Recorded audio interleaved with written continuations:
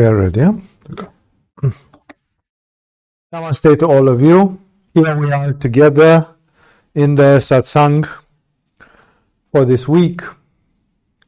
And I received an interesting suggestion of Satsang.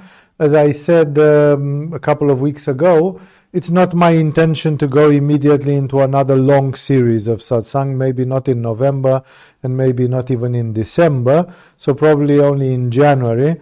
I'm thinking about giving a commentary on the Shiva Samhita, which is one of the fundamental texts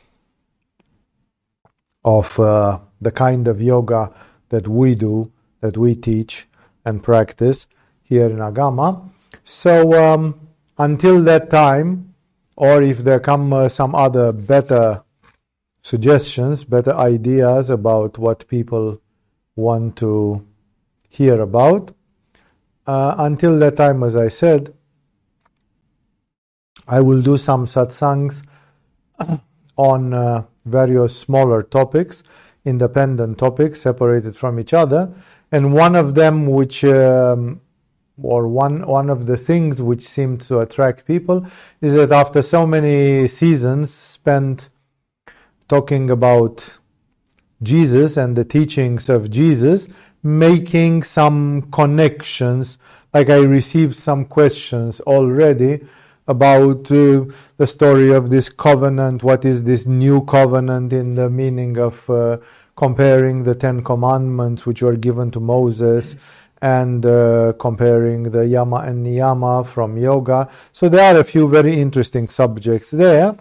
For tonight, I have found it refreshing that after talking so much about the heart, in the case of Jesus, like Jesus is teaching a path of the heart. I cannot say the path of the heart, because there is Bhakti Yoga in India, there is the Sufi mysticism of Rumi. All of them are teaching parts of the path of the heart. And although Jesus is so perfect as an avatar, as a divine model, we cannot say that what resulted from the teachings of Jesus is the only path of the heart. Not to mention that in the Christian mysticism, there is some theological thinking on Ajna Chakra, therefore the use of intellect. There is some use of the self-discipline and willpower, therefore some things pertaining to Manipura Chakra. So it's not clean to say, it's not just a simple thing to say, well, that's the path of the heart and that's the end of it. It is one aspect of the path of the heart, and I found it refreshing because I received a question about the impediments of the mind as described in the Yoga Sutra, and it was very beautiful to put together the mind with the heart, because in the moment when you teach the path of Jesus, and the path of Jesus is a path of love, surrender, forgiveness, compassion, although the name compassion is more used in Buddhism than in Christianity, but it is a certain manifestation of compassion which is contained in the path of Jesus, and a few other things which are there. In that moment, most of these things are happening in one's mind. Like if you decide to forgive everybody who wrongs you for the next 100 years, and you are going to be like the Lamb of God. You are going to be an angel. Whatever bad is done to you, you will forgive and you will be in the heart. But that means that your mind is working in a certain way. That means that your mind takes some decisions. You process things in your mind, and although you say, I am in the heart has a mind. And in that mind you evaluate some things. Although there is a mind, and sometimes we tend to speak bad about our mind, like, oh, the mind is a cold thing, and people who are in their mind, they are so ugly and they are so destructive and so on. The mind has a heart in it.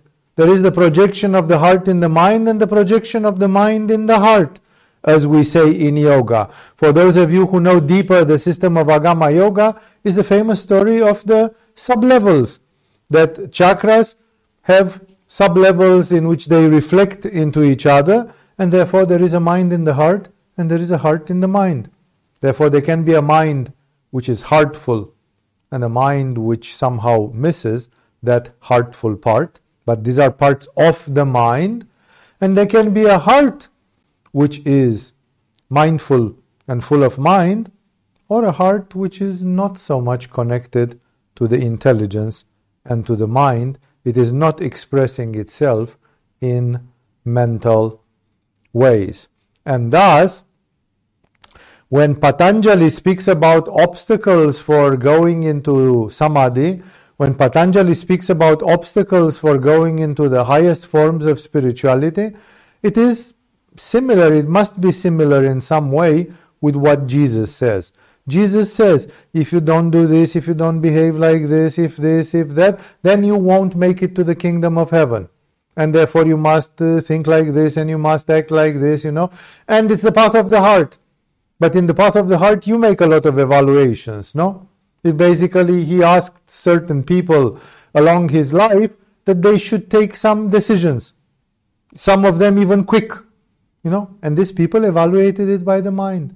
And some said, sure, I will do it if Jesus is asking me to do it. And some people said, no, I cannot, no, it's too much, I cannot fulfill that. And thus, the evaluation was done by the mind. Some people tend to believe that it's all just some sort of gut feeling, it's just some sort of emotional response. But people that have a great heart, I try to think about the great philosophers from before Christianity and from after Christianity, the philosophers of Christianity itself, some of the mystical Jewish philosophers, some of the Sufi philosophers, when Ibn Arabi or Rumi, Mevlana Rumi or others, that they were very intelligent, that they had a lot of mind. They explained their love for God, and they explained their moral and ethical decisions because their mind understood the rules, the yama and niyama, the 10 commandments, the covenants with God, and then they decided to live their lives like that. They decided to accept, surrender, forgive, love, or do the things which were included in that package. And thus, I'm simply saying it's very interesting to jump from the path of the heart of Jesus, which is not a path without a mind, because on the contrary, the mind must be very healthy to be able to take the decisions. People say, yeah, but if you have a big anahata, you are automatically on that. Yes, but a big anahata does not mean a lack of intelligence. Anahata in sub-level 4 is anahata in Vijnanamaya Kosha. It's an intelligent anahata. It's an anahata which contains the mentality of anahata. And the projection of Ajna Chakra in anahata, the mind in the heart, is an even deeper form, and it's anahata at the level of the macrocosmic mind, of the universal mind. Therefore, just separating things like the heart and the mind are two separate, and you go through the mind and you go through the heart, it's not really correct. It's not really possible in the spiritual life, and that's why it was a joy for me to find a question which was jumping from Jesus to Patanjali, because these are two things which are somewhat separate, but they are not. They must reflect the same thing. Patanjali speaks about the fact that there are 9 impurities, impediments, obstacles, whatever you want to call them, in the mind. And these impediments, they make your mind and life unhealthy. They make your attitudes unhealthy. And then you will not be able to come close to the spiritual realization. And some people say, can you have the impediments of the mind and just go on the path of Jesus via the heart and then it won't matter? Obviously not. Obviously the two things have a reflection in each other and there is a cross-fertilization. When your heart is beautifully developed, like in a way which Jesus would love and like, then automatically your mind is also transformed and your mind reacts in a very healthy way.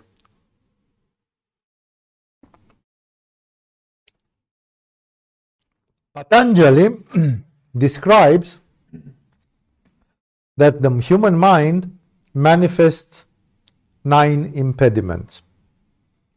This 9, because nothing is coincidental or accidentally, and people have said, maybe I discovered the number 10 or 11. Maybe there are 8. Maybe number 3 and 4 can be summed up together, and then you speak only about 8. When a man like Patanjali calls the 9 impediments of the mind, it's because it's numerological. It corresponds to something. And in the moment when you have said 9 impediments of the mind, there are 3 times 3, and 3 is a classic in India, which means there are 3 of them tamasic, 3 of them rajasic, 3 of them sattvic, belonging to the 3 gunas. They are related to the gunas.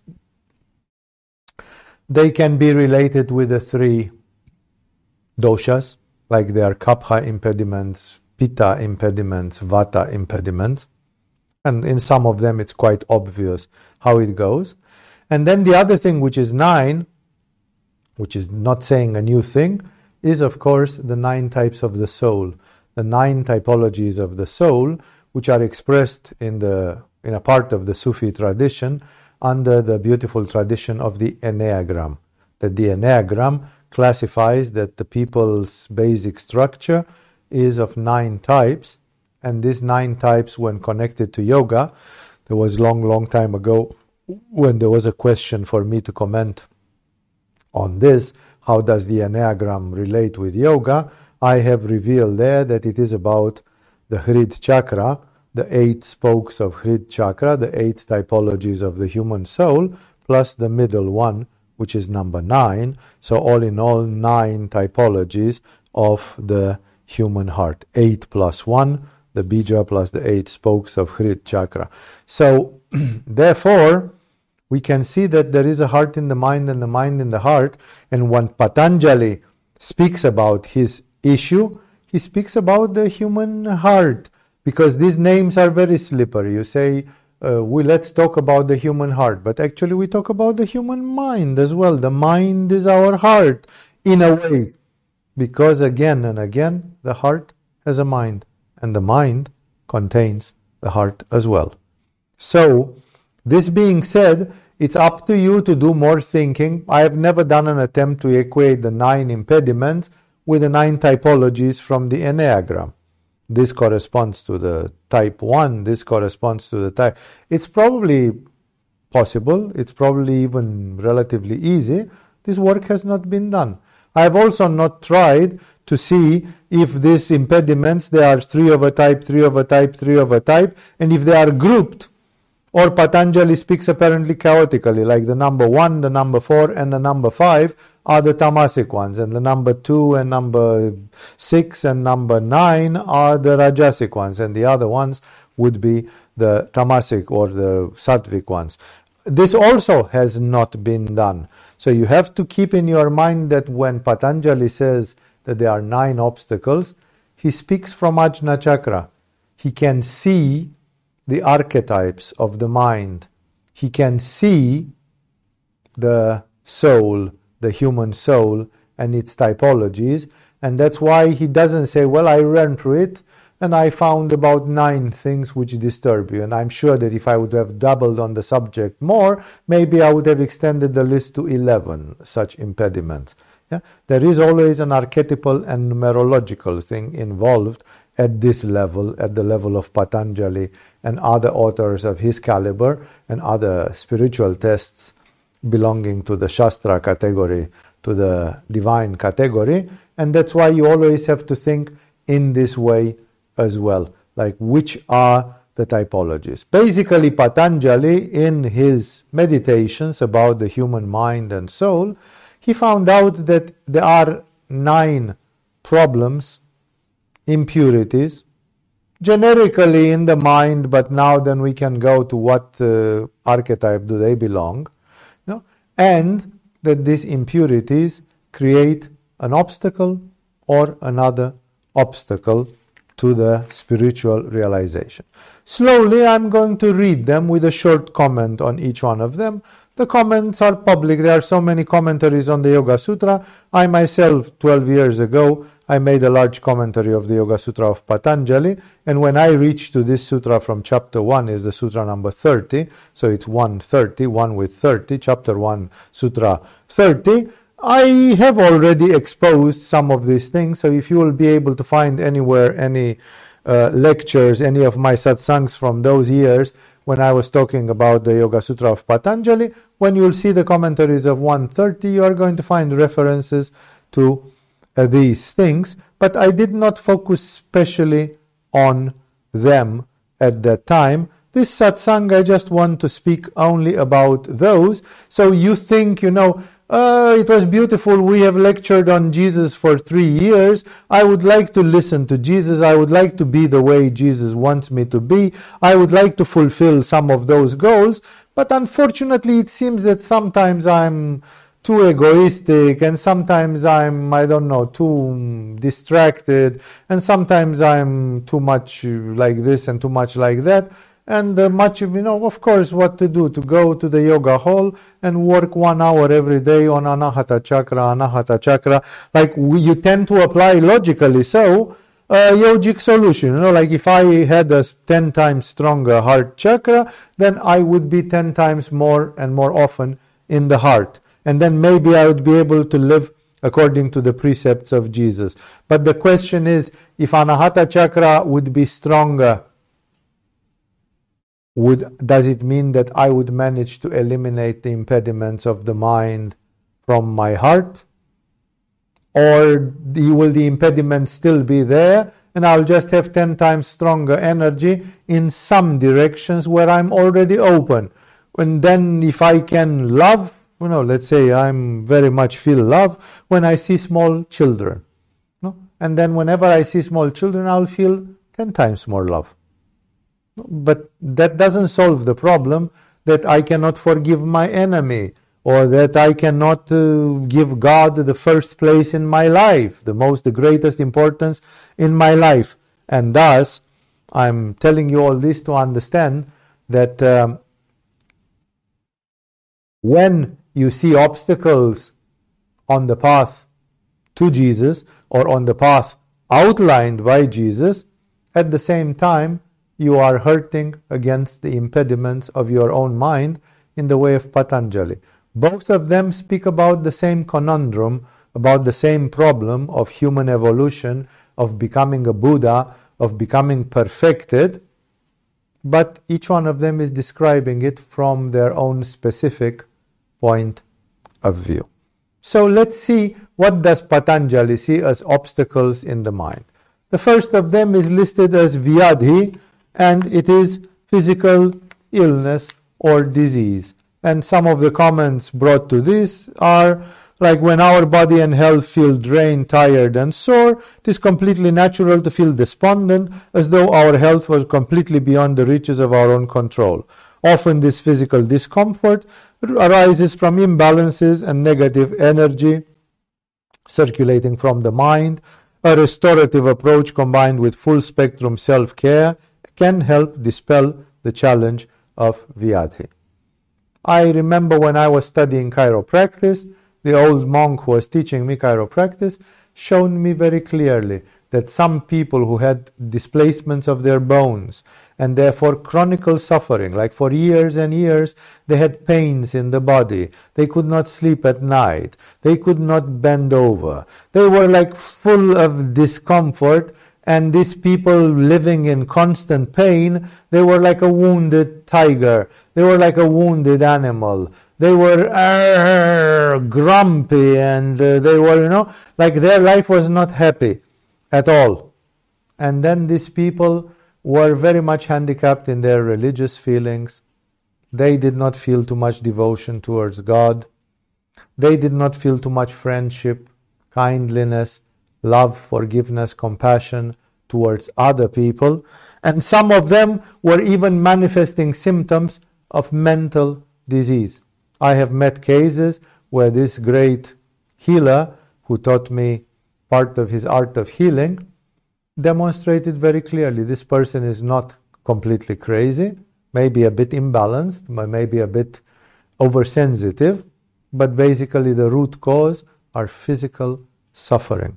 If your liver is not okay, if your thyroid gland is not okay, if other important things in your life are not okay, then you can become unrecognizable by your own friends, by your own family. It was Albert Einstein who said, it is refreshing sometimes to think that the difference between an imbecile and an intelligent man is 1 milligram of iodine in their thyroid gland at the right time of their embryonal development. Like if some children don't get iodine from their mother, then their thyroid does not develop, then that impedes the development of the brain, and you get a child born idiotic by medical terms, like there is a disease called idiocy, and the child is born idiotic. Truly, no, it's not an insult or anything, it's a medical diagnosis, and it was all because a bit of iodine missing. I don't know. So, okay, we can philosophize that's because of the karma and that's because of the things from previous lives for that baby. And it may be very well true, but on the other hand, it shows that if the physical body is disturbed, especially in some of its key aspects, in some of its key points, then automatically we are not at our best. We are definitely not at our best. So pain, disease, blockages, they all impede. And I'm not talking here about disease of the brain that, I don't know, Oscar got Alzheimer's and he is riddled with dementia and you can't do. That's an extreme case where the disease goes directly to the brain and it affects directly the cognitive functions of the brain.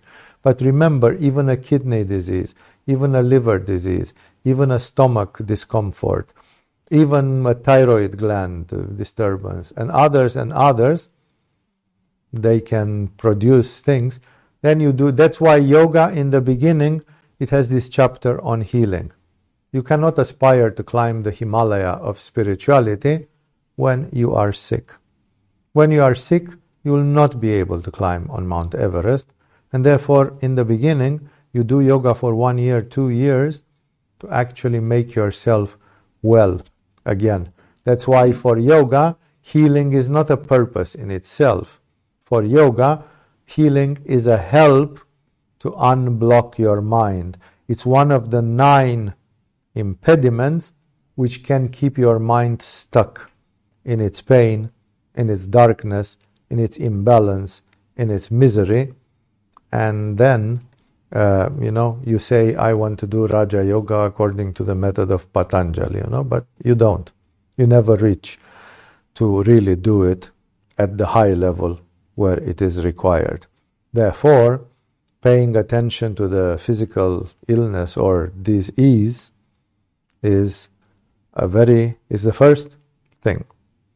The second, Patanjali talks, and he calls it sthiyana, which is usually translated as apathy, lack of interest and enthusiasm, boredom, sometimes plainly laziness.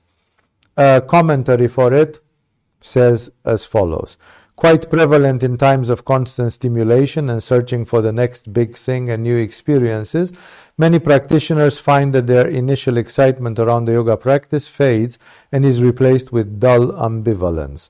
We get tired with the pursuit of our goals as they fall into routine. How to connect back to one's original intentions, to find focus, maybe even to change up the style or technique, might just do the trick to re-engage one's enthusiasm. Our subtle energies and rhythms change seasonally. Why not let our practice mirror such shift and satiate our needs accordingly? Always practice in a way that enriches one's experience rather than dampen it. The essence of this is, of course, first of all, boredom. The mind is a monkey. And as long as our interest for yoga is mostly happening in our mind, then it is logic, it's expected that we will get bored. of it. This boredom manifests in various ways. Now, do you think that Paramhamsa Yogananda, who started yoga when he was 18 years old, and when he was in America, he was 60 years old, and he was still teaching yoga. So this man had been practiced and taught yoga together for more than 40 years. Do you think that he was bored? Like Yogananda was a man, like you and I. He was a human being. He had a mental monkey. Of course, he had a certain control, a certain degree of control over the mental monkey. But you can be sure that there was a part in his mental monkey which was bored. In the beautiful documentary on Tibetan yoga made by Arnaud Desjardins in the 1960s, in the early 1960s, in the chapter, the message, they call the message of the Tibetans, in the second part where he talks about great yogis, he shows one yogi from eastern India visiting one yogi from northern India. They are Tibetans, but they are refugees in India, and they pay a visit to each other. And he says, what do two great yogis talk about when they meet with each other? Maybe they meet with each other twice in a lifetime, or, once every 2 years. So what do they talk about? And he says, paradoxically, they talk about anything else except yoga. Because yoga they do every day. They do for themselves every day. If the other one is doing a very different type of yoga, I'm saying, how is your yoga compared to my yoga? But I will not go very deep, because my mental monkey is to a certain extent bored. It happens even to yogis. And still, Yogananda and other people, being human beings, they manage to stay 40, 50, 60 years on their pursuit of yoga and of spirituality. And although a part of their mind was satiated with yoga, like I've done yoga in and yoga out from morning till evening, if somebody is showing me a movie with Charlie Chaplin, I find it funny, it's like it's a diversion. It's like it's something distractive. Here's Charlie Chaplin doing things, it's like it makes me forget about my yoga obsession or obsessive compulsive thing, and I'm doing other things. And still, these people, they did not relent, they did not stop, they did their own spirituality, they didn't drop out of spirituality. Sometimes there are shades of it. Like when he was young, Abhinavagupta was a great yogi. Then when he became in his midlife, he did things about aesthetics. And when he became older, his text, what he wrote, was philosophy. So first a yogi, then an aesthetician, an artist, a philosopher of art, and then a philosopher in general. If you would ask, what about this mantra? What about this, Abhinavagupta would say, man, this is what I did when I was 25 years old. It's like, even for a yogi, the mind will get, if you eat French fries every day, for 2 months you'll love them if you are addicted to French fries. And then you'll start vomiting when you see French fries. It's too much to just have French fries every day. So the same with it. How do you do to have the quest for God, to have yoga, in this case, because it's a method. You can search for God by using the method of Buddha, doing Vipassana and others. You can search for God by doing the method of Jesus. Go to a monastery and do the prayer of the heart non-stop for years and years. Here we're talking about yoga because we're talking from the standpoint of a yoga school and of Patanjali himself, who is one of the founding fathers of yoga. And basically he says, we know there appears a boredom, a lack of interest, a lack of enthusiasm. And if you manage to keep it within reasonable limits, then you will continue doing your practice. You'll continue tapping your resources, because you wake up in the morning and you don't say, I have to do some Padahastasana, and I don't know, today it's a rainy day. It's a rainy day. It really sucks, like screw this Padahastasana and so on.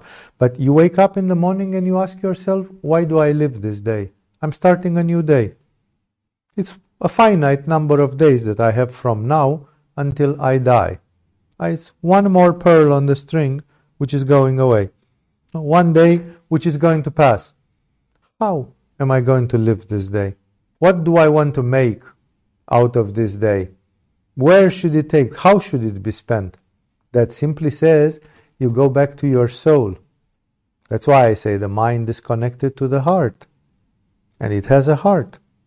And the heart of your mind says, although it's repetitive, although you have done this 1,000 times already, you know very well that if you do some Padahastasana, if you do some Paschimottanasana, it starts your Muladhara up, and then with that energy you feel like doing more and subliming, and you remember that you have some interests and you have some projects and you have some research, like you want to see what a big Ajna chakra can do or what a big Vishuddha chakra can do or something, and then you are going to go, like once you get started, it rolls and rolls and it goes and goes. Yeah? So this apathy, it comes from a lack of contact with the soul. If I'm very energized, if I'm full of ojas, then my emotion, my soul, as I say, is very strong. I wake up and either I have chaotic emotions and I say, oh, I really have to have sex today with somebody because I'm totally wild and so on, Either my energy goes into these sensory things, or my energy goes into my heart, and my heart is very keen, like it's present. It's like, I forgot about myself. No, then I'm like a zombie. I'm like a living dead person. No, because I don't pay attention to my soul. But the question is, what do I do for the fate of my soul? And then automatically this boredom, this lack of energy, lack of enthusiasm will disappear, because I'm tapping the resources of my soul. Every day, my soul is longing for Shiva. Every day, my soul is longing for oneness. Every day, my soul is longing for samadhi, for ecstasy, for cosmic consciousness, for going home. Either I know it or not. That's the nature of my soul. My soul is a drop from the ocean, and all it wishes is to reunite with the ocean. Therefore, as much as we can go in this samsara left and right and up and down, in the end, after thousands and thousands of lifetimes that we live, this is the essence of our aspiration. Our aspiration is to return to the origin, to return to the source, re-ligo, to reconnect with God, to be one with God. And therefore, in the moment when we are able to reconnect with the soul, what does my soul want? In that moment, the boredom and the apathy and the apparent lack of enthusiasm, it can be compensated. No? But I have to connect. That's why I'm telling often to people here in the school, do not do yoga mechanically. Just because you have a tapas, you act like an ox that is yoked to a big heavy yoke, and every morning you wake up, put the yoke on your shoulders and go like like an ox, mechanically. That's like a torture. It's like self-torture. It's like masochism. It's much better if instead of practicing 1 hour, for 15 minutes, first you motivate yourself. You go back to your soul and you say, why did I choose to spend some time in a yoga school? Why did I choose to learn these methods? Why did I consider at some point that this is useful for my evolution? Because I remember the whole story. No? Then I'm doing it with enthusiasm. It's worth it. Now, maybe I don't have the enthusiasm from the beginning, but it depends how much I think about my soul. Look at Ramakrishna. Ramakrishna could sing and dance and love God and be like a madman, be really overexcited, full of bhavana, even when he was 45 years old. He must have been in his midlife crisis. Actually, the poor fellow died quite young. No, he didn't manage to experience the old age. No, but what he experienced in life, he was very intense because he constantly went back to the soul. He asked his soul, "Oh, my dear soul, what are we going to do today? How are we going to live the day of today? What can I do for my soul today?" A man like Shankaracharya, when he was 32 years old, he just left his body because he considered there was nothing more that he could do for his soul. He had already reached the full state of liberation and enlightenment. What more he should achieve? Stay around and teach a few disciples, which is not necessarily very important for the soul. He taught disciples for 16 years, and then he still said, okay, what's done, what was to be done, was done. And then Shankaracharya, without having been known to suffer from a cancer like Ramakrishna or something radical, he simply allowed himself to die. He focused on his Brahmarandra, went out, and that was the end of it. No? So it's very much a matter, this enthusiasm can come only from the soul.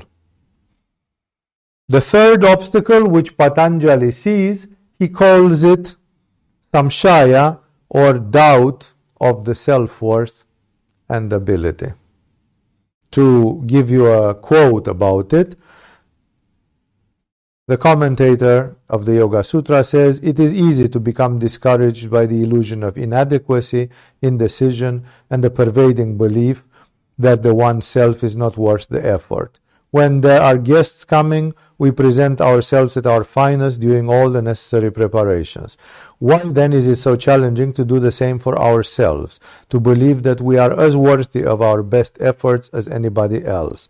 There is some injustice in the idea that every other being is worth our best except ourselves. Perhaps this lack of confidence belies other issues, like arriving to busy classes or intimidating spaces. To fill oneself with doubt is to doubt the entire nature of yoga itself, born out of ignorance. If we experience the interconnectedness of all things, then how can our own doubt that singles us from the pack be strong enough to turn our entire faith within the practice, but the faith that we have within ourselves?" So this doubt is referring to the practice, it's referring to ourselves, it's referring to the method that we follow, to our guru, it refers to everything, and in modern psychology is called lack of self-esteem, low self-esteem. No? Like you would like to save everybody, but what about saving yourself? It's like I'm not that important. No, that's not true, because you are Shiva, according to Kashmiri Shaivism. You are the divine consciousness. Your body is a temple of God. Therefore, you have a dharma. You have a function on this planet, especially when you have achieved an awakening of spirituality, or at least the teachings of spirituality, like a method. Maybe the method has not resulted in full satisfaction, but the method is there. You have received it. It was given to you. Theoretically, you could blossom. There is nothing which keeps you from not being the next Buddha, except your own internal obstacles. And I remember one of the great saints, I think it was Christian saints, it was Saint Augustine, if I remember correctly, who said that doubt is the clear sign of lack of grace. Like when there is no grace, you feel that you are alone, you feel that you are left on your own, and you feel that somehow maybe this will not work, maybe I will not succeed, maybe that will not do. In the moment when you practice yoga, you start a meditation, and somebody is asking you, will you go in samadhi today? And most people, if you ask them today, when you started the meditation, did you think like this? People will say, I'm tired. It's the rainy season. I had a busy day yesterday. And I can find a million bullshit excuses for a reason of which I said, well, probably not today. In November? No, not even in November, because it's, I'm a little bit, and when in December, let's forget about 2021. 2022, I hope. No, like people from the very beginning, they create their own denial. They say from the very beginning, I meditate, but this is not the meditate of Buddha under the Bodhi tree. This is not the day when I hit nirvana. This is coming to eliminate this, you need a certain kind of madness. And that madness is coming from brahmacharya. That means when you are full of sexual energy and boiling, and you sublime that energy, that results in a sort of impact. It's like you have a ram, a battering ram, this instrument with which they broke the door to the cities in the old days during the war. When they came to a fortress, they had this long wooden thing, and then in your mind there is like a ram. There's like a battering ram, which says, I'm going to break through right now. This madness, this battering ram in your mind, it's coming from the sublimation of the sexual energy, from the conservation of the sexual energy. So the more sexual energy a person has, and the less he or she is wasting it, the more that person is becoming crazy in meditation, in asanas, in pranayama, because they have this intensity.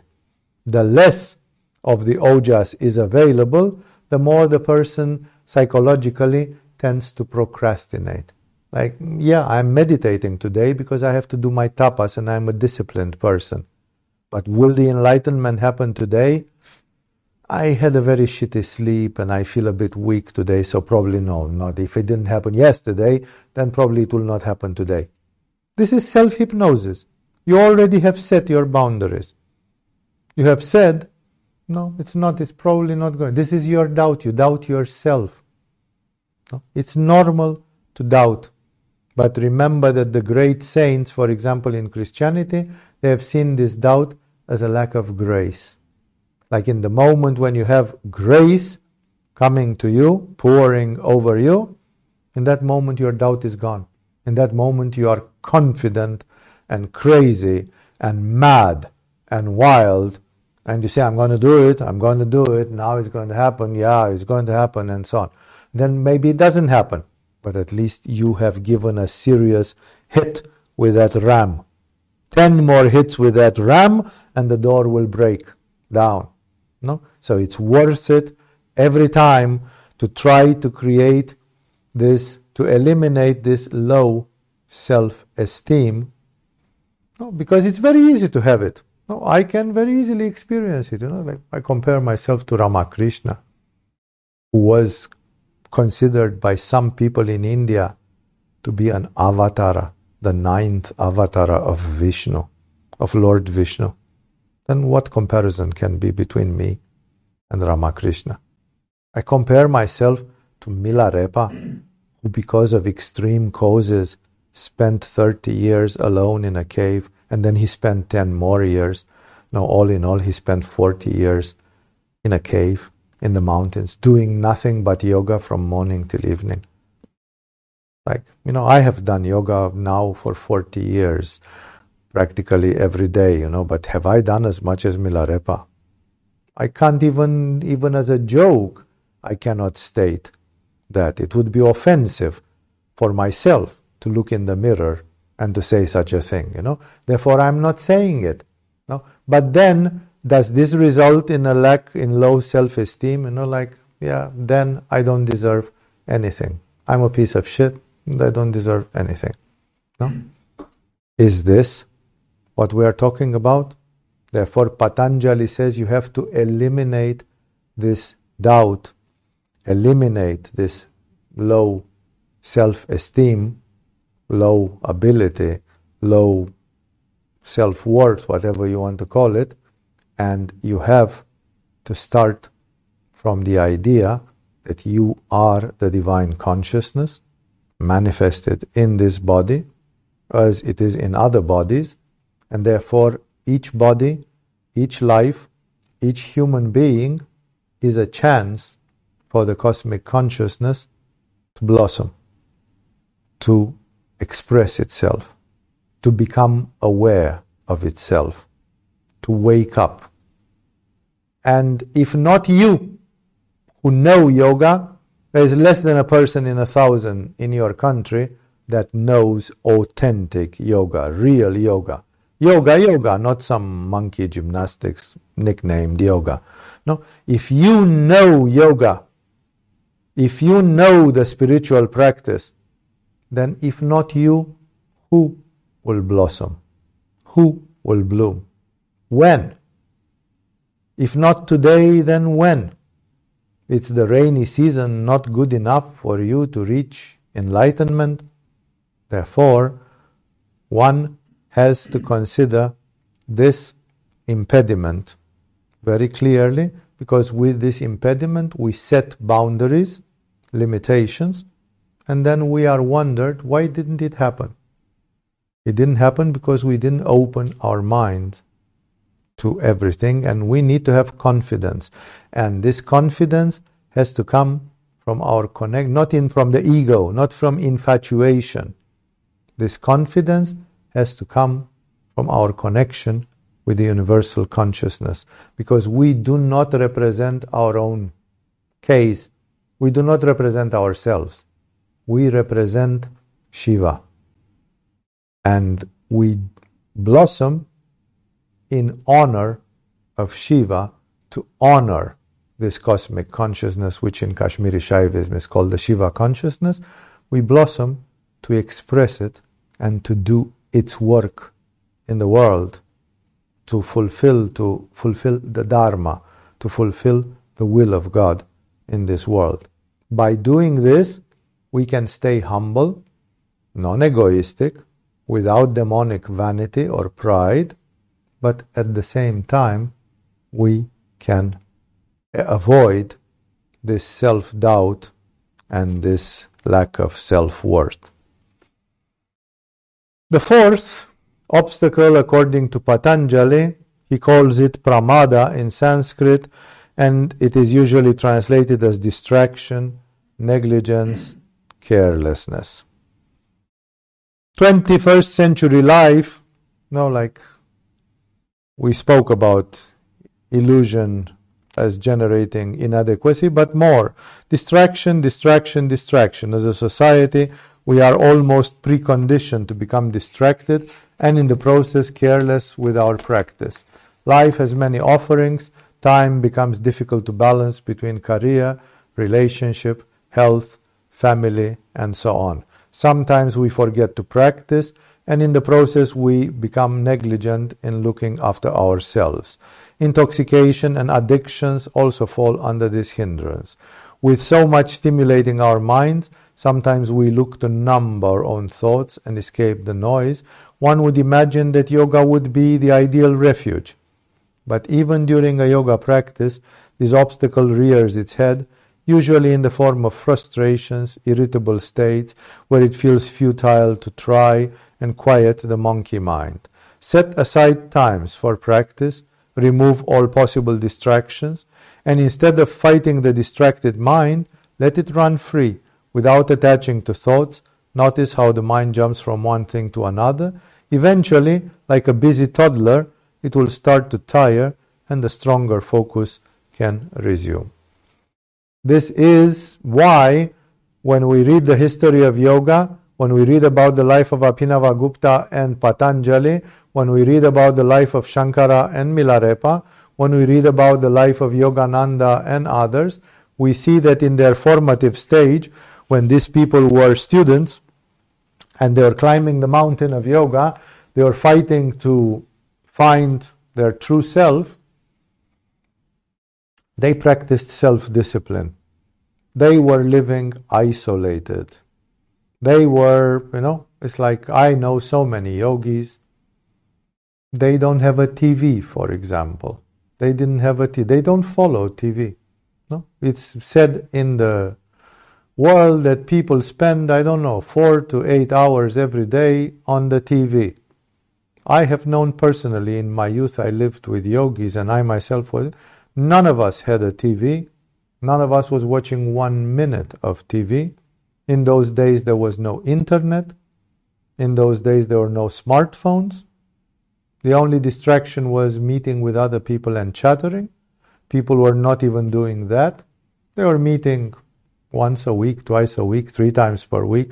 No, but for the rest, everybody focused on their study, reading, meditation, contemplation, their practice. No? And in this way, this is typical an obstacle. It's typical vata type of obstacle. The mind, which is vata, is agitated. If I would classify it according to the 3 doshas, this is a rajasic impediment according to the 3 gunas, and it is a vata impediment according to the 3 doshas.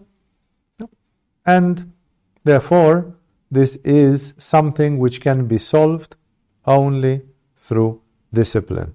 At the time when I was practicing much of my yoga, I was a student in the university.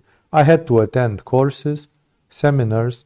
Occasionally I had to study to pass my exams and such activities. At the same time, I had got involved in the practice of tantra, of sexual tantra, and I was spending part of my time together with my partner or my different partners and practicing the skills of tantra. And therefore, this was already a lot of distraction. Now then, when was the time for practicing? Then I had to set time, like now I do a yoga class, now I'm teaching, now I'm learning like a student from somebody else. No, like there were fixed times which I had to have there. One of my best friends who impressed me in that time was such a woman who had a job. No? Then she had a day where she had her own yoga class with her teacher. Then she had another day or 2 where she had yoga classes with her students. And then for the rest, she had hours every day, usually from 5 p.m. to 8 p.m. or from 5 p.m. to 9 p.m. or from 4:30 to 8:30. You got the point? Yes, somewhere after the job, after the working hours, where she was plugging out the telephone, she was plugging out the doorbell, she was locking her door. If the Third World War would have started while she was doing her yoga, nobody would have been able to tell her that the Third World War has just started. She was like completely cutting herself off from the world, like she lived in a cave in the mountains. And then when you do that, like you switch off internet, you switch off the mobile phone, you switch off everything, and if somebody knocks at your door, if you have the strength, you just go and say, sorry, you came at the wrong time, this is my practice, I don't meet with anybody at this time, or you don't even answer, you don't even bother to go and answer the door, you just stay there and do your thing. That's the only way to eliminate this distraction, by taking very disciplined programs. Yeah, I myself, there was a time when I was following yoga courses from my teacher. I had a few students who were studying with me and I was teaching them. No? And almost every day I was busy. I had hours which were ascribed to the yoga practice. And nothing could change those hours. And that automatically generated a self-discipline, and it eliminated the distraction. I could not be having a distraction while I was having a yoga class with either my teacher or with my students. Willy-nilly, I had to drop everything, switch off everything, dress in my yoga costume, Go and do yoga. That was the end of it. No? So in this way, you have to find a way to make yourself available for a very disciplined program, because distraction today is 10 times stronger than when I started yoga. When I was 20 years old and I was doing yoga, my only distraction was the school. And a couple of years later, there was that I had some girlfriends. No? These were distraction enough, and they were eating half of my time or more, but still there was some time that I could keep for my yoga. No? Today, when I see the world is, people live here in Kopangan, it's the rainy season, it's not even nice to get out of the house, and still people are busy all day long with a lot of things. All this communication and electronics and internet and everything has made that if you don't switch off everything and you don't say at 6 o'clock, everything goes dead. Even if a major modification of the continents of the world starts happening, nothing. Whatever happens, it's there. I'm dead at that time. If I cannot do yoga, I just sit and look at a blank wall. I do nothing, but I don't do something else.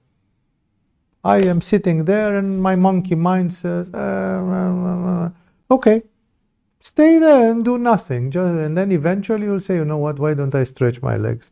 And do some Paschimottanasana, at least while I'm waiting for my mind to let me do a bit of stretching of my back.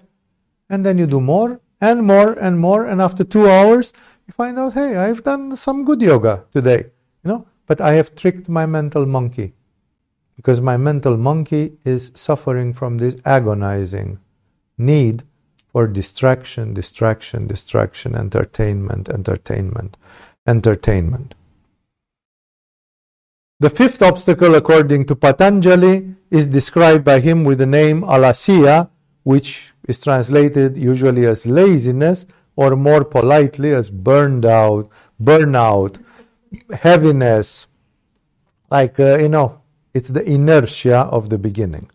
Sometimes words like laziness are used, however, this carries a rather negative connotation, as the heavy, sluggish feeling, belly, or other underlying obstacles as well.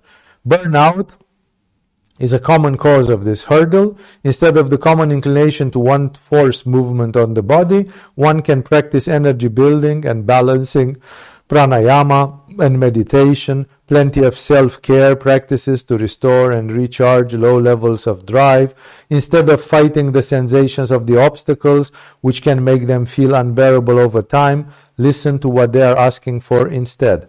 An open dialogue and intuitive sense of one's own constitution can alleviate so much burden in the rest of the life as well. It starts, first of all, from the great illusion. It's obviously, this is a tamasic obstacle. If the previous one was rajasic, this is a tamasic obstacle. Now, it's yin, it's tamas, it's probably related with kapha dosha, if you want to follow the idea of classifying those 9 in 3 times 3. And here, it starts from the illusion that doing yoga is difficult. No, people say, I would like to do 50 Nauli Kriya every day. Then you lost. You lost from the very beginning. Because 50 Nauli Kriya for some people is like running 5 miles. And it's like, oh gosh, you can't do that. No? And that's why what I'm trying to say here is, what about doing Kapalarandhra Dhoti? You go there, sit on a chair, sit like me right now on an armchair, and then my yoga, I do Kapalarandhra Dhoti. That's my yoga. No? And guess what? When you've done that for 5 minutes, 10 minutes, then you say, why don't I put my hands a little bit in Gomukhasana? It's really good. No, why don't I do some Paschimottanasana? And in this way, once you started, it's like a snowball effect. It rolls and rolls, and it goes deeper, and it goes stronger. So again, the trick here is take it easy. Start with easy things. Don't put in front of you a wall. I have to do 15 awulis, and it's like over my dead body I'm going to do 15 awulis. You know, it's like, but what about doing the light stuff? Some abdominal massage, even in a sitting position. Some acupuncture, acupressure exercises. Like some, and but I don't want to stand up. You know what? Do it in a sitting position. Do it lying down in your bed. You know, I'm not saying that you should transform that into a habit. But in the beginning, the mind is a nasty animal, and this is an obstacle of the mind. Remember, it is an obstacle of the mind. And therefore, try to trick your mind by doing gentle things, easy things. No, I remember I had a friend who was very industrious, very committed type of person, very disciplined, a Scorpio person, and she was, and I told her something about my activity in the day, and it resulted clearly that I had taken over myself by interacting with other people a lot of Svadhisthana, chakra, confusing energy, and a lot, like the energy with which I had interacted, and which part of it was in my aura, was, and then this person said, "What did you do? And what did you do afterwards?" Like she expected me to say, "I have done 100 Uddiyana Bandhas afterwards." And my answer puzzled her, because I said, "I have done a long relaxation." Understand? Like, why not relaxation? What's wrong with? No, people say, "Come on, man, if you do a relaxation, you don't do yoga." Really? The relaxation is the posture of Shiva. It's Shavasana. Shiva is Shava, Shava is Shiva. No? It's the posture in which you can go in cosmic consciousness. It's the posture where you can practice Yoga Nidra. It's the posture in which you can practice astral projection. It's the posture where you can do a lot of things. It's one of the most Sahasrara connected postures in the whole yoga program. It's the posture which you do in the end of the yoga program. It's like the kind of the final fruit of it. If you do get enlightened during a yoga program, maybe you reach samadhi during the relaxation. So it's not nothing. Just for people who are perfectionistic and industrious like this, it can be like, "Oh my God, you've done Shavasana." It means you've done nothing. Really. But Shavasana is something very big. Therefore, you have to be able to trick your mind. You want to do something? Okay, do a Shavasana. Then you compete with the obstacle number 4, which is distraction, boredom. Like, I want to do something, but Shavasana is too boring. But Nauli Kriya is too challenging. No, then you have to find something which is in between and which rides both horses, which competes with both those demons. It's not too much uninteresting. It's not that the relaxation is uninteresting, because a lot of things can come up during the relaxation. But some people would say, "Well, you don't know, maybe, but no, maybe not." No, okay. You have to be able to fight with those demons of your mind. The 6th obstacle, according to Patanjali, is avirat, which is translated usually as desire and craving. I want to do yoga, but I have a desire for sex, I have a desire for chocolate, I have a desire for, like I am restless. This is again a rajasic obstacle. Yeah? Again, I am possessed by like do something, and yoga is too lame, too tame, too slow, too this and that. How will I fulfill my desires? No, I'm living for my desires. Commentary. This can be a powerful adversary, especially when it arises in the form of an impulse towards self-medication or an urge to numb out and escape. This is where some outside sensory object seduces the mind away from one's goals and progress. The effect is one of stagnation and even agitation. This is where a dynamic and flowing practice can break the energetic tie onto the sense object, something like many repetitions of sun salutations, develop more self-discipline to self-practice more often than usual. This is easier today with the aid of apps and digital reminders, as the craving mind is conveniently forgetful. It is important to remember that all of these cravings eventually subside. All sensations are temporary. They arise often, increase in intensity, and then they pass away, giving rise to the next. One merely needs to ride out the wave. For some people, laziness is stronger, and desire, they say, I've never stopped doing yoga because of having too much craving.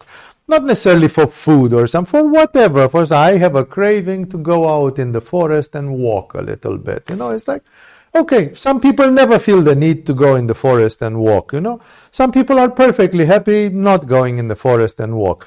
You think that there are people who are locked in a room for 3 years doing just meditation in a sandbox, So it's not, it's obvious that it's not everybody is built the same. So these desires for some people are very strong, and they don't understand how can you resist the desires. And other people are very detached from such desires, and they say, no, I didn't, yesterday I did not avoid practicing my yoga because I had some desire. I am not, and if I have some strong desires, I can cut them like this. That's not my problem. My problem was the fact that I was lazy and sleepy and this and that. So therefore it's very different. Some people who are full of desires, they don't understand the people who have inertia. Some people who have a lot of inertia, they don't understand how some people can be so possessed by desires. Like I, for example, did stop myself from practicing yoga, sometimes out of laziness. But I don't think ever in my life I stopped myself because of some desire. Because my desires, I control them, I can kill them, I can stop them, that's my temperament. But I met other people for whom it was very different. And it was this aspect of desire. So for desires, one needs to develop a good Ajna chakra, a good Sahasrara, and together with it, a good detachment. You have to be detached from those desires. When the desires come, you just tell them you can as well wait until tomorrow or until next week. It's not a tragedy. It's like, okay, you lose some, you win some. Now you are not going to get what you want. It's a big deal. No, I want some chocolate. And then instead of that becomes a sadistic thing, a masochistic, sadistic thing to me. And he says, you know what, not only that you don't get chocolate, today we are fasting. I'm eating nothing. You don't even get rice or bread. Nothing. You get nothing, Forget about the chocolate, Then it's like some people are going crazy if they have to do this. While for some people it's relatively easy and they say, yeah, I can very easily give up. That's why I say not everybody is the same. People are collapsing due to different obstacles. This desire apparently looks again like a rajasic obstacle. It's like a pitta dosha, rajasic type of thing that I desire too much. Other people never had in their life anything like this, and they say, I don't know how people. Number 7, Bhranti Darshana, living under illusion and misunderstanding. This is the big Maya. One of the greatest adaptations of the mind is the ability to create our own stories based on our experiences and perceptions that not only depict our behavior but also justify it. Sometimes this creates a cognitive dissonance where our beliefs and thoughts are inconsistent. In yoga, this is a very subtle obstacle that has the potential to unravel one's progress and practice from the inside out. An example is becoming attached to a particular technique or style of yoga. Many yogis become so loyal to a particular style or teacher that anyone other is discredited. Yoga is far bigger than just the way in which one practices asanas. The end result is the same. If one's practice environment is no longer accessible for whatever reason, one needs to practice non-attachment without allowing mental blocks to form and illusory ideas to guide one's practice. This may lead one to a long detour towards one's goals or completely off course. Non-attachment onto all things is key. Even when something works favorably, one has to be detached to remain open to all possibilities. This is a confusion, is a obstacle of confusion and illusion. I have had many students. They were given good practices. Agama is one of the most encyclopedic schools of yoga in the world. We literally teach more than 100, probably several hundreds, if we put the meditation and the asanas and the pranayamas and everything together, hundreds of yoga techniques, all of them authentic, some of them crushingly strong, like really strong. No, I was just giving an example of 15 aulis. Everybody who did 15 aulis knows what 15 aulis in less than 1 hour, 1 minute per nauli, what 15 aulis can do to you. No? So it's like, it's not that things are lacking. And then people suffer, they get sick, they say, what's wrong with me? And I'm telling them, did you practice your naulis? Did you do your headstand? Did you do the Anuloma Viloma Pranayama? Did you do this? Did you do that? And people say, no, right now I'm following online a workshop on astrology and I'm studying Vedika. It's like, okay. No, this is the illusion that some people have the atomic bomb in their pocket to use and then they do something else. I'm doing a ritual to Durga, it's like, I told you to do 50 naulis for God's sake, yes, but I found something very interesting, This is living in a total confusion. This is Maya. This is Mohana, the great illusion, which is misunderstanding, illusion, not seeing things clearly, even when your guru tells you A and B and C. This is how it is, like keep it simple. Keep it stupid and simple. No. Some people, because of the delusion, because of the misunderstanding, I have seen it, I'm seeing it constantly with my own students, that some students follow a method. They check up with me periodically. They have a tapas. They have clarity in what they do, and some people are all over the place. And and then they say, "Why doesn't it work for me?" And I'm saying, compare to your other colleagues. They do something in a disciplined way, and you are all over the place. You're just living in a dream world, And then you think it is the fault of yoga that it doesn't work. No. It is this obstacle of the mind which is keeping one in a constant state of confusion.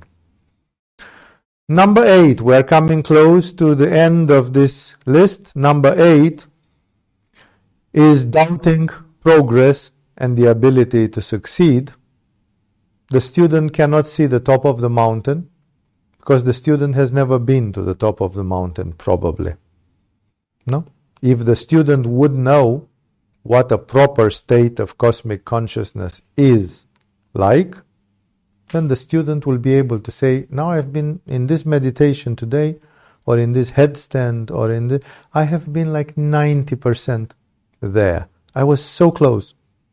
I just needed a little bit more energy. If tonight I rest well, tomorrow when I do the same program, boom, I'm sure to hit jackpot.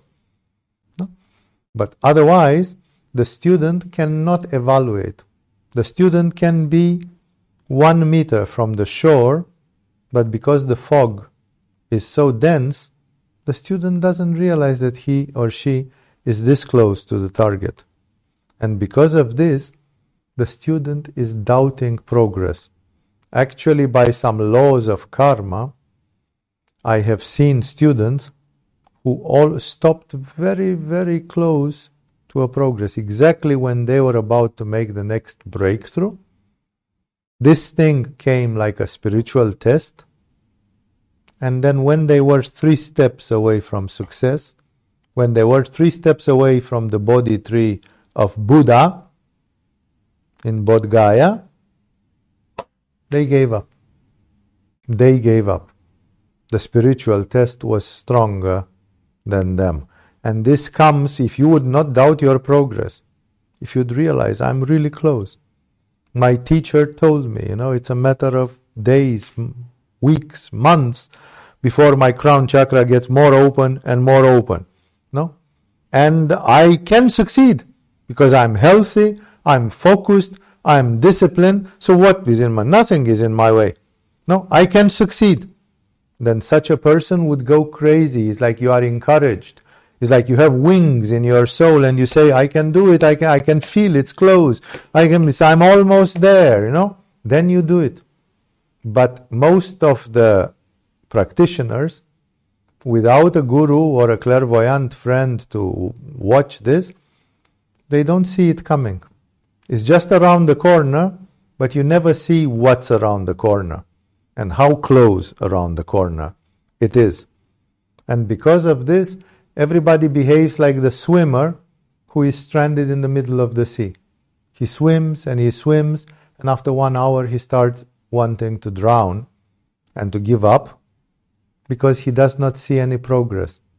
If you swim in the middle of the sea, it seems you are not going anywhere. Most swimmers who were then later rescued, they said exactly this, that I was swimming and it seemed to me that the sea was mocking me and I was not moving 1 meter in any direction. I was exactly in the same place, although I was swimming.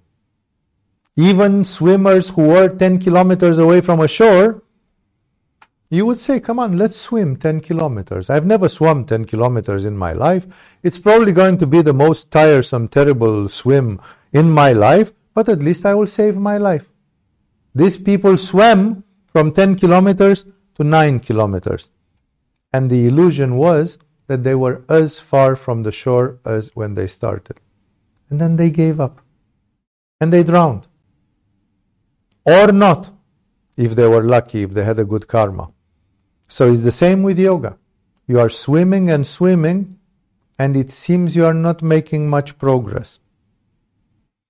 No? Normally, if you have a good teacher, a good guru, he will tell you, man, you are not making too much progress. Or on the contrary, you go to the teacher and the teacher says, I'm pleased, you are making progress. Things are happening. Then if you are moving, what to do? The only thing is I could move a little bit faster if I made more effort. Okay, that's true. But all that is depending on a lot of other factors. Out of all the yoga obstacles, 4 comprise of different forms of doubt. This one, however, is a type of despondence that can be difficult to overcome when it seems that there is no further potential for us, or maybe that the system is entirely practiced in vain. Perhaps a plateau has been reached, but this is merely a matter of perspective. When this doubt rears its head, one has to assess what one is using as a measuring stick for the so-called progress. It is success in postures, or being able to recall from memory great lengths of philosophy, or is it that even with sustained practice we still feel massively negative states of mind?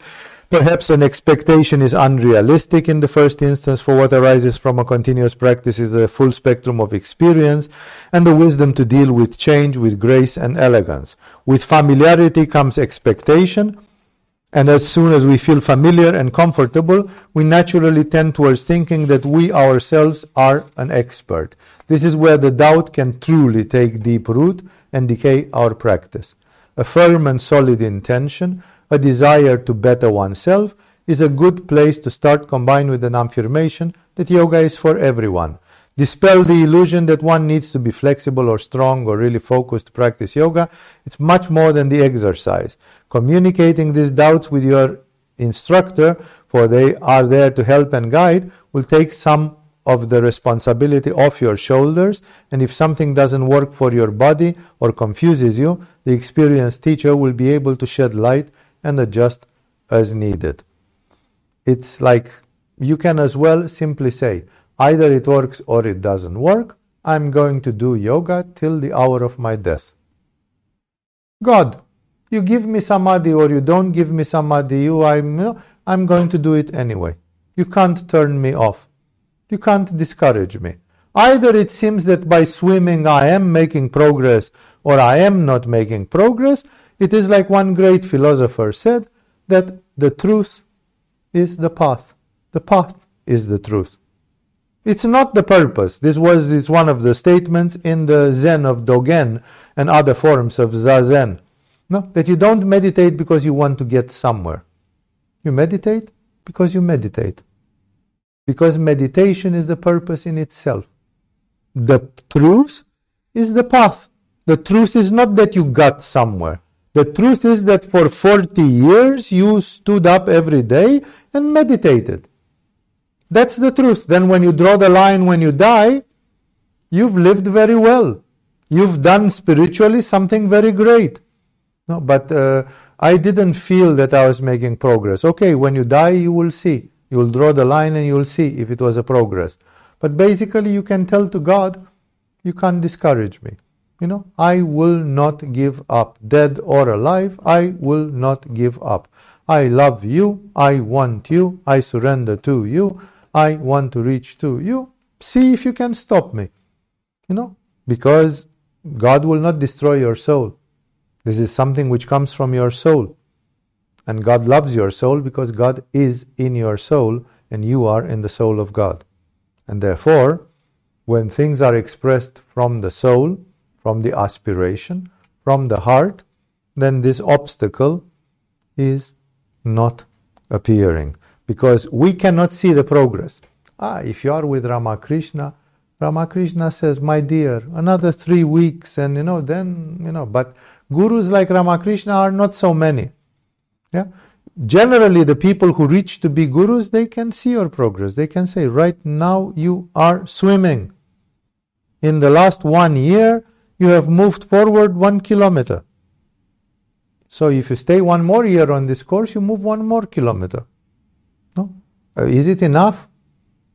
We will see. Time will tell. But the fact that you move in the right direction 1 kilometer this year and 1 kilometer next year, it's very good because God is not an object. God is not an objective. No, like I have 10 meters till that wall and I have to reach to that wall and that is God. Remember, God is not an object. God is the subject. So as you run 1 kilometer that way, you cannot say that you get closer or further away from God. Because God is not there. God is the one who seeks. And you running 1 kilometer and 1 more kilometer, the path is the truth. The fact that you are on the path, you say, I've been on the path for 40 years. Great. You have been in the truth, with the truth, for 40 years. Yeah, but I did not realize. Yeah, but your guru, if you had a guru, would have realized, would have said, hey, you are doing good. You are on the path. Therefore, you are in the truth. Yeah, but I want to see it.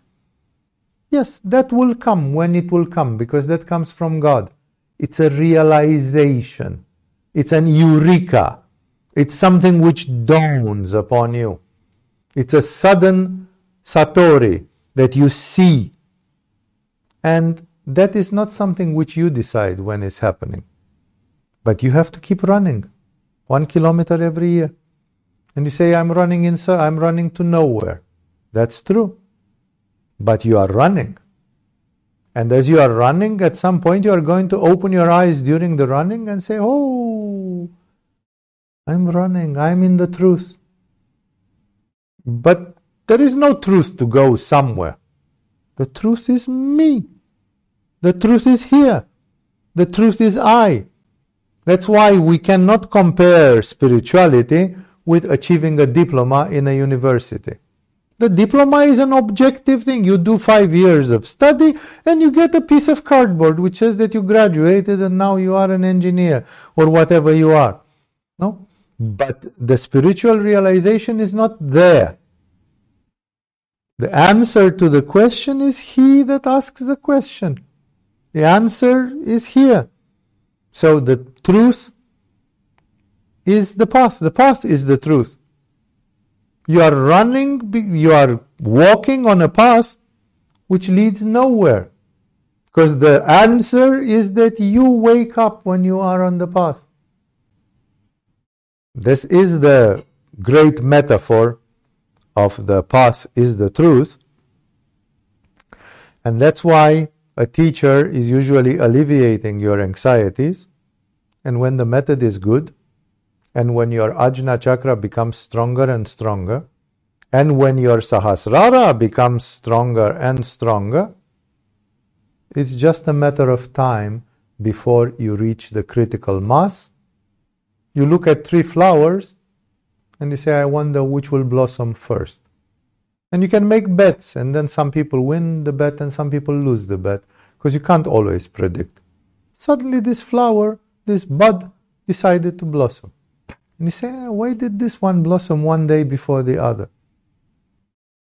Mysteries of the Supreme Consciousness, and the same is here. No? The Guru, except in some peculiar situations, like Jesus predicted to the 12 apostles that they were going to be enlightened in 14 something, and at some point he didn't tell them how many days.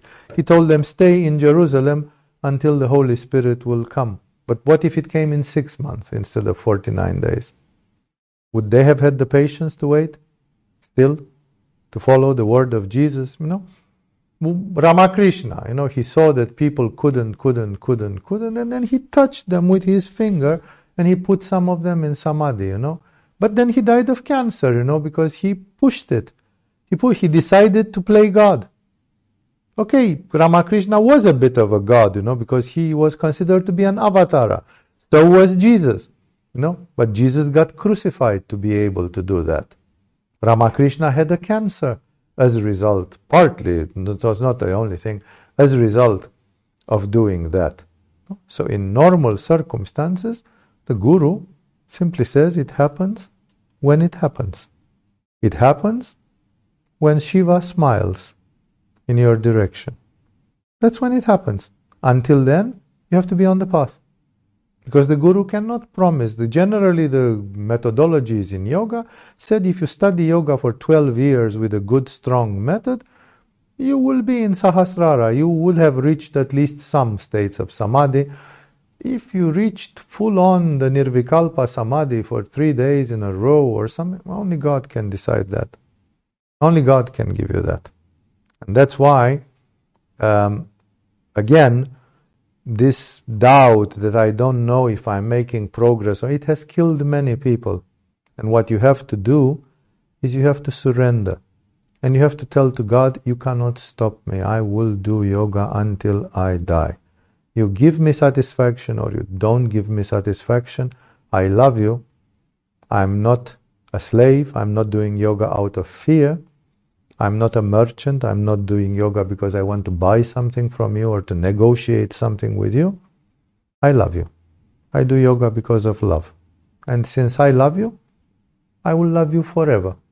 Young, old, tired, not tired, I'm still there. My attitude is still the same towards you.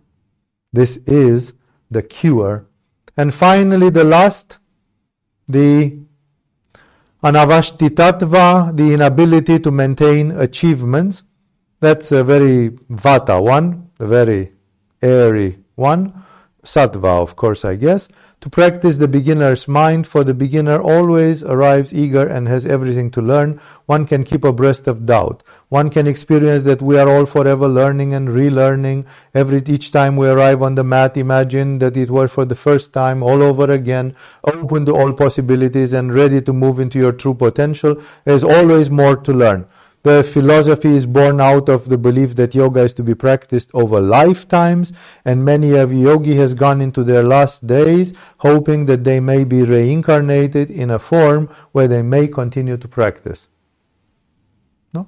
And therefore, inability to maintain achievement. Some people's mental monkey is so restless that they get some wonderful states, And they say, Swamiji, when I did a tapas of 1 month on Anahata chakra, I truly understood the heart chakra. Then I really understood what Jesus was talking about and what Rumi and Ramakrishna and others like them talk about. I really understood the heart. No? And yesterday I was on Svadhisthana and confused and bitching out and being like this and being like, why don't I stay in Anahata? Why didn't I keep that state of consciousness? Yeah? For some people, there comes this vata, instability of the mind, in which, they reach and then they don't have it. And you tell them, don't you remember that 3 years ago you were doing this and that, and you're it's kind of, theoretically now that you say it, I remember, but somehow I didn't stay there. This is a lack of ground. This is definitely a lack of muladhara. It's a lack of stability. It's a lack of grounding. And then, you can simply say exactly like the water coming again and again as the shore, and eventually it erodes the shore. Exactly like this. If I need to do yoga for 100 lifetimes, I will do yoga for 100 lifetimes, and eventually I will be there. It has to be, this problem has to be solved with a stability and with a philosophical approach to life. No, because it's like, but one of my teachers I remember, because I had colleagues in yoga who were encountering this. And they said what to do, because I cannot keep my state of mind and so on. And he said, when you had a beautiful accomplishment, what did you do in that day? From morning till the hour of that accomplishment. At what hour did you wake up? What did you do as soon as you woke up, first half an hour? Like, did you do your morning kriyas or not, or what? What did you do after? Did you do a yoga program? What was it? Was it music meditation, or was it Paschimottanasana? Or was it first Paschimottanasana and then a music meditation? What have you done? Can you today do exactly the same thing? Like, put your alarm clock to ring at the same hour. When you wake up, you do exactly, and you follow the same course of activity. You ate, what time? I ate at 1 o'clock. Okay, you eat again at 1 o'clock. Like, you follow exactly, because it's like a recipe for success. And if you have reached it once by following this protocol, you are going to say, yeah, but I'm not the same, the day is not the same, the astrological, it doesn't matter. You cannot control those. These are just poor excuses. What you can control is what you do. And what you do, you just do the same. You apply the same recipe. What worked yesterday, it is 90% that is going to work today as well, if I do it again. No? But you don't do any difference. If in that day you had sex, you have sex again in the same way. If in that day you didn't have sex, then you don't have sex. No, like, you do exactly the same, like a robot. And then the result will be the same, because somehow you found the winning combination in that day. No? But although we tell to many people this, they don't do it. It seems to them too much artificial, like, what do you mean to do the same? Just do the same, like you are programmed like a computer, like a robot. Do exactly the same. At least once or twice or 3 times, not for the next 30,000 days, but for at least once, 2 times, 3 times, and see if I'm right. Because you are going to see that the same things tend to happen. Because there are many unknown factors in our subtle bodies, in our subconscious mind, and you might have done a beautiful combination of 2-3 of them, which hit exactly the jackpot. And then you say, I don't know what the combination was. Then the only solution is to repeat the whole sequence identically. No? So take a day where you had a beautiful accomplishment and do it exactly, millimetrically. Again, you are going to say, it's another astrological sign. I am 10 years older. It doesn't matter. Those things are there. But you can do at least what you can do. And your part is that. So this is how you stay away from the last impediment of the mind, which is the fact that sometimes some people have a moment of enthusiasm, a moment of brilliancy, and they hit jackpot and they say, wow, I got something amazing. My Anahata chakra was amazing. I've never felt. Why not today again? Do exactly the same thing today and have another day of a wonderful Anahata chakra. You can reproduce the things. But when people try, they don't. Because there is a karma to it, and then karma makes you say, yeah, but, I felt like doing something original. I understand if after 100 times you want to change, then I understand you got bored and it's too much to do exactly the same thing every day for 100 days in a row. But now I'm talking about 1 day, 2 days, 3 days, just a little bit as an experiment. That's why this is how you compete. This is how you compensate for the 9th impediment. It is a beautiful exercise for you to put them on paper. You find them in the Yoga Sutra of Patanjali, in any edition of the Yoga Sutra of Patanjali, with their Sanskrit names and everything. And it's interesting for you to see which ones of them are Kapha, Pitta, Vata, which ones of them are Rajas, Tamas, Sattva, which ones of them are which typology from the Enneagram, if you are very versed, if you understand very well the Enneagram thing. And in this way, you will be able to understand more, because these 9 impediments, they are not accidental, they are not coincidental, they represent the actual structure of our soul. They are the human typology, and Patanjali understood very well that the human is subjected to this obstacle. I was happy to debate with you tonight a different subject, try to put it together with the path of the heart from Jesus and see that we talk about the same thing with different points of entry, but the human being, the heart, the mind is the same in the end. And therefore, try to work both on your heart and on your mind by using this understanding of Patanjali. With this, we have finished for tonight. Thank you all for joining. See you in the coming activities of Agama, and God bless you.